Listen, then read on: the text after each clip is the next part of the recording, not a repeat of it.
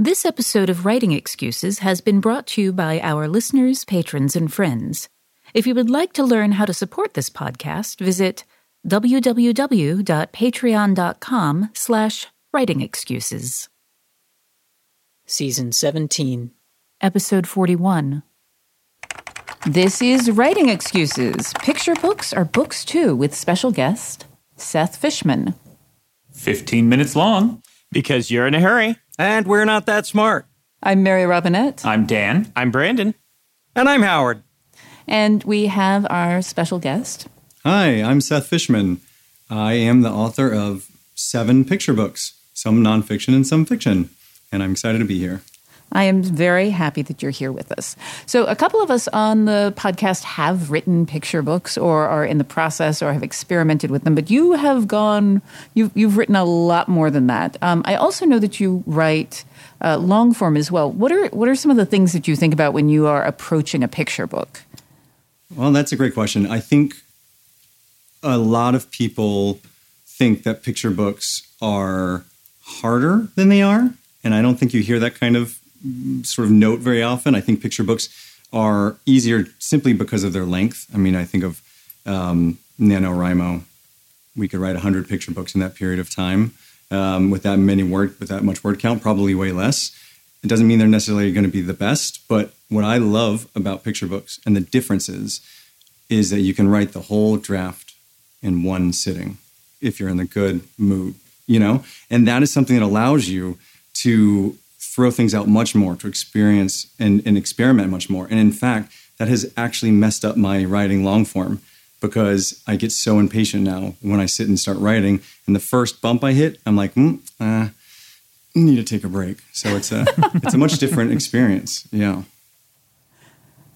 So I also know that you've done like nonfiction picture books, which require a ridiculous amount of research. Is that still writing a book in one go? Yeah, that's a different good question.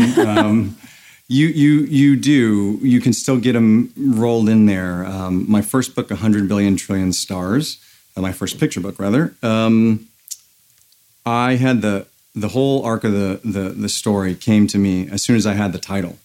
I just asked the question, how many stars are there? And the answer was so beautiful. And I was thinking about my son. I was able to sort of, have the outline. Basically, the outline was the book, and then you just make the story prettier, right? And the words prettier. So that did work out, but then I had to go backwards and do the science behind it. The 3 others I did, that was much harder. But by then I had the rhythm of what I wanted to do because it was a series. When you write a certain set of series and people are expecting a certain thing, you'll find, especially in picture books, there's a lot of very familiar tropes. And once you find your own rhythm, it just sort of is about matching that. So I knew what I had to do in the beginning and the middle and the end, but I didn't know what the special, talents of the sperm whale was, which is that it can deflate its lungs to go really, really deep. And you learn that stuff in the, ocean books, etc. So it's, yeah. So 7 picture books. How many of these have you personally illustrated? How did finding illustrators work? Because that's that. In our experience with Sandra and I and her picture books, that's a horse of several different colors. Yeah, that's a really great question. And this is where I have to reveal for those who don't know that I'm also a literary agent. So I do have some privilege, I suppose, in this term, in that I know a lot of illustrators. And I get this question quite a bit is, should I submit with illustrations or should I not? And my belief is quite firmly that you should, but only if, A, the art is really good, and B, there's a value add of the artist. And that is not an easy thing to find. Certainly not to just hire someone, pay them money to be able to do. So the bonus that I had is that my first illustrator, Isabel Greenberg, oddly, well, she lives in the UK, and she was my former client.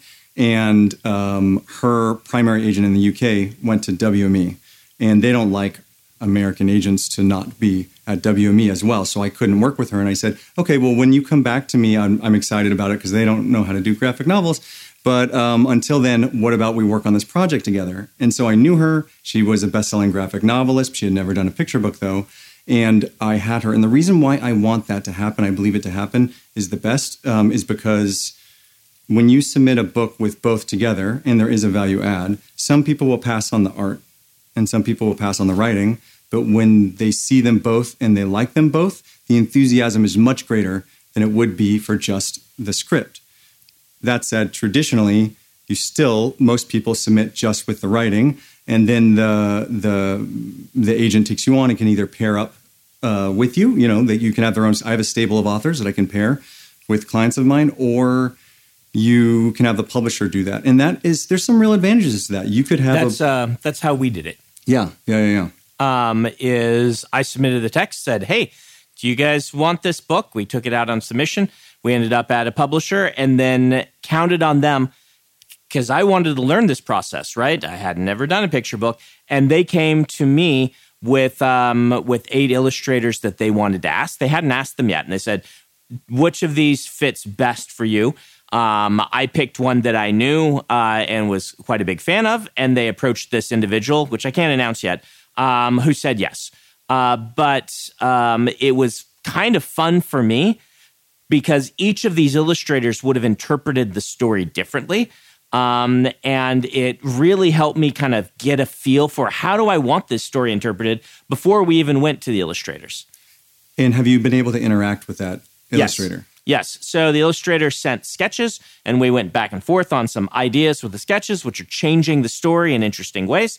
And now they're working on going beyond that. Can I follow up? Sorry, really quickly. Have you been emailing directly with that illustrator? No, I have not. And I'm aware that this is going to be something we need to push for. So I don't know what everyone else's experience has been, but art directors at publishers tend to be very protective of their artists. They do not want some author coming in and ham-fistedly, saying, blah, blah, blah, blah, blah. And we've had to work overtime at my other publishers to get them used to the idea that it's okay for Brandon to talk to the illustrator. Brandon is not going to destroy the illustrator. Yeah, when Sandra wrote her Hold On to Your Horses picture book, we submitted it and there wasn't a whole lot of interest. We decided to self-publish because we were already set up for that because of Schlock Mercenary. But we knew that I was the wrong artist, absolutely the wrong artist. And we auditioned artists, and there were many, many, many very talented artists who submitted things and they knew how a horse looked. But the artist we chose drew pictures that told us how a horse felt. And it's difficult to describe how wonderful that is. But when you land on the right artist, suddenly you become very protective of them. You want that relationship to just last forever because it's so beautiful. Yeah, I was an art major in college and technically could do my own illustrations. I've been an art director and would not illustrate my own books because it's a specific and special skill set. For people who don't know, Seth is also my agent. So when we sent it out, we did not send it out with an artist attached. Everybody in your crew identifies as either Big Mac Burger, McNuggets, or McCrispy Sandwich. But you're the Filet-O-Fish Sandwich all day. That crispy fish, that savory tartar sauce, that melty cheese, that pillowy bun. Yeah, you get it. Every time. And if you love the Filet-O-Fish, right now you can catch 2 of the classics you love for just $6. Limited time only. Price and participation may vary. Cannot be combined with any other offer. Single item at regular price. Ba-da-ba-ba-ba. I'm going to go ahead and pause us for our book of the week, which is Seth's. Yes, hello. The book of the week is my forthcoming book, Bad Drawer. And that actually is based on the accumulation of me sort of being jealous of the writer-illustrators, which sort of bypasses that problem and allows you to do so many cool other things. So I pitched this book where there was a young kid who has an idea and is not a great drawer. And you can argue about what's good or bad, but the idea is that they can't get across what's in their mind on the page. But some of their friends can do this and this and this and this, and they can work together to help, illustrate that project. But I was supposed to illustrate it, and my illustration is really bad. And they did pay me for it. And then they said, well, You're actually so bad that we're going to hire someone to draw badly for you. And I was actually quite devastated, to be honest. But I did demand to have 2 trees in the final spread. So that's a pretty fun bonus. I illustrated 2 trees in there.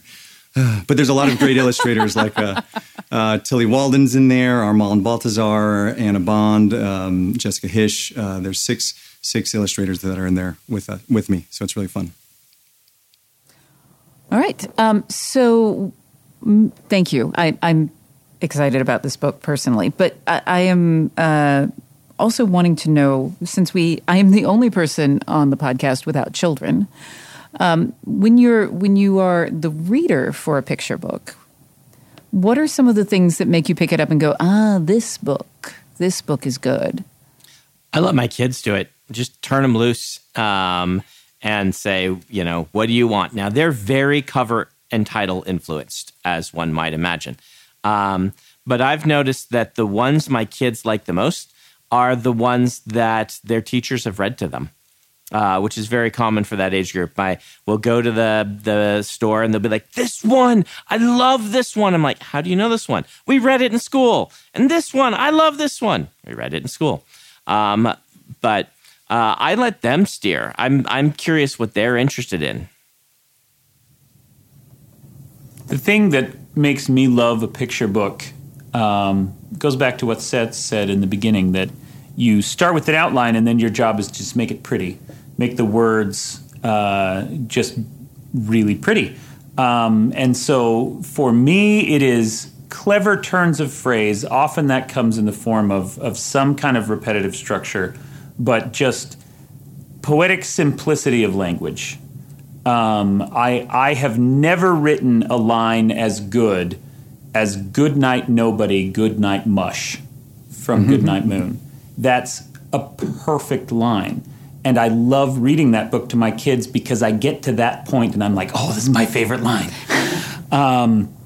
So something like that just impresses me with the economy and beauty of the language itself. One thing we should talk about, since it is a writing podcast, is picture books have a very different format from writing others. And this is one of the things I had to beef up on before I wrote it, because a lot of picture books are 40 pages. There are some formats that are a little shorter, a little longer. But basically, when you're writing a picture book, unlike when I'm writing most of my other things, you are considering each page turn. That's a vital bit of important narrative that you're using. And you're considering, are they spreads or are they not? Where are the words going? Howard's smiling because, this I was just going to ask, because when I've written things for comics, I wrote a short story for David Kellett's Drive comic. Story's called History and Haberdashery. And I had to ask him several times to make absolutely clear I knew the answer. What page does this begin on? What page does this end on? I need to know where the spreads are, and I need to know where the page turns are. Because in comics, you write to the page turn, and in many cases, the person writing the script for the comic is doing preliminary art direction, where they are describing, where the reveal is, so on and so forth. And my question is, how much of what I already know about writing graphic novels, writing comics, how much of that applies to writing picture books? Yeah, it's a great question. I think it does quite a bit. I would actually venture to say that most picture books are 32 pages. They really are. Some play to 40. Yeah, I squeezed to 40 because I'm an epic fantasy writer. Right. Well, so they're 32, and then they're actually 28 because there are a number of other pages. You have your copyright page and whatnot. And if you are an author-illustrator, you can, like Mo Willems with Pigeon Drive the Bus, it actually starts in the end papers. He sort of starts creating the story earlier. It's sort of cheating. But being able to look at the dummy of a book is incredibly important. I think you should just type in to Google picture book dummy, and you'd be able to see the 32 pages spread in there, and you'd be able to write literally onto that. And it's so curious to see how you'd be able to do that if you're just a normal fiction writer, how that affects you. But to be a comic book writer, the stage directions is helpful. I mean, obviously you want your artist to experience it the way they want, right? But there's some things you have to say because it's part of the plot or a mood you really needed to get across. And I think it's incredibly important to do that. And it seems like the translation is really good. Mary Robin, I was very curious though, because you write SF and then you wrote an SF picture book. And the interplay with the artist was a little bit different. I was very fascinated watching that back and forth. Your notes were different. And I was curious to know how you were feeling when you were seeing these notes pop in terms of both the art, but then also the science behind what you were doing. Right. So one of the things that I have kind of as a brand at this point is that my stuff will be accurate. And picture books are supposed to be beautiful and stylized. And so what I wanted was, instead of stylizing off of an imaginary rocket, I wanted her to stylize off of an actual rocket. And so I would send over notes like, here are some rocket ships to look at. On the moon, the initial the roughs that I got back were wooden crates, and I'm like, well, this is what things would actually be packed in. She had a pitcher for pouring water, and I sent over juice packs, and it was really great. But I didn't have a direct back and forth with my illustrator. But my editor was so good at passing that information on and having the conversations with the illustrator. But then the illustrator also came back with ideas, like there's a pair of red buttons that float through and in every single thing. And we, like, things don't just float on the moon. There is gravity.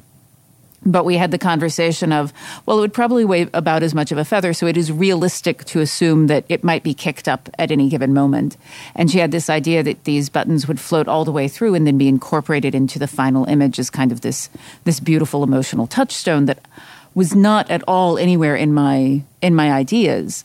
So it was I subscribe to the Jim Henson model of success, which is that you hire someone who is better than you and let them do their job. And that, for me, is like a prime example of the visual language that she could bring to it. And I brought the science, like, okay, this is what an actual rocket looks like. And I think she did just a wonderful job with that. In late 2017, I got to illustrate a Munchkin deck for Steve Jackson Games for Munchkin Starfinder. And one of the most challenging things was coming up with a syntax for taking the Paizo Starfinder spaceships on model and caricaturing a spaceship on a card so it looks silly. I know how to caricature a person because I know what pieces get exaggerated and what pieces get shrunk. But what are those pieces on a spaceship? And the answer is, I couldn't actually tell you without going back and looking at the cards and remembering what I did. Yeah. Well, this has been a lovely conversation, and I would love to give our listeners some homework. Yes. Well, because picture books are sort of so new to a number of the listeners, this is a little double-part homework. The first is to go to your local bookstore and just explore the picture book section, see how they are stacked, how they're promoted, and how it's different from the section you normally hang out in. And then second of all, I encourage you to try to write one, 500 words or less. It's very simple, and see how it feels, and try not to do rhyme. That's the other part of it. And just try that in the SF or the fantasy category. There's not enough of them, and I would highly encourage, writing that to fill that space. All right. This has been Writing Excuses. You are out of excuses. Now go write. Writing Excuses is a Dragonsteel production, jointly hosted by Brandon Sanderson, Dan Wells, Mary Robinette Kowal, and Howard Taylor. This episode was mastered by Alex Jackson. If you aren't familiar with Locus Magazine, they're a long-standing and respected website, magazine archive, and resource for science fiction, fantasy, and horror. Basically, they're the industry magazine for our genre. They also run the annual Locus Awards, a top-tier award that recognizes new, diverse, and excellent voices in speculative fiction. They tell the storyteller's stories through author interviews, book reviews, curated reading lists, international industry news, obituaries, and more. Locus has meant a lot to me, both personally and professionally. In my career, I've been interviewed by them, and I've also turned to them as a source of understanding who is involved in the industry. Locus is holding their annual fundraising drive to keep their doors open, lights on, and future bright. I'll be contributing to their crowdfunding campaign by donating a cut scene, some original art, and a couple of other things like, do you want to do a one-on-one chat with me? So join me in supporting Locus.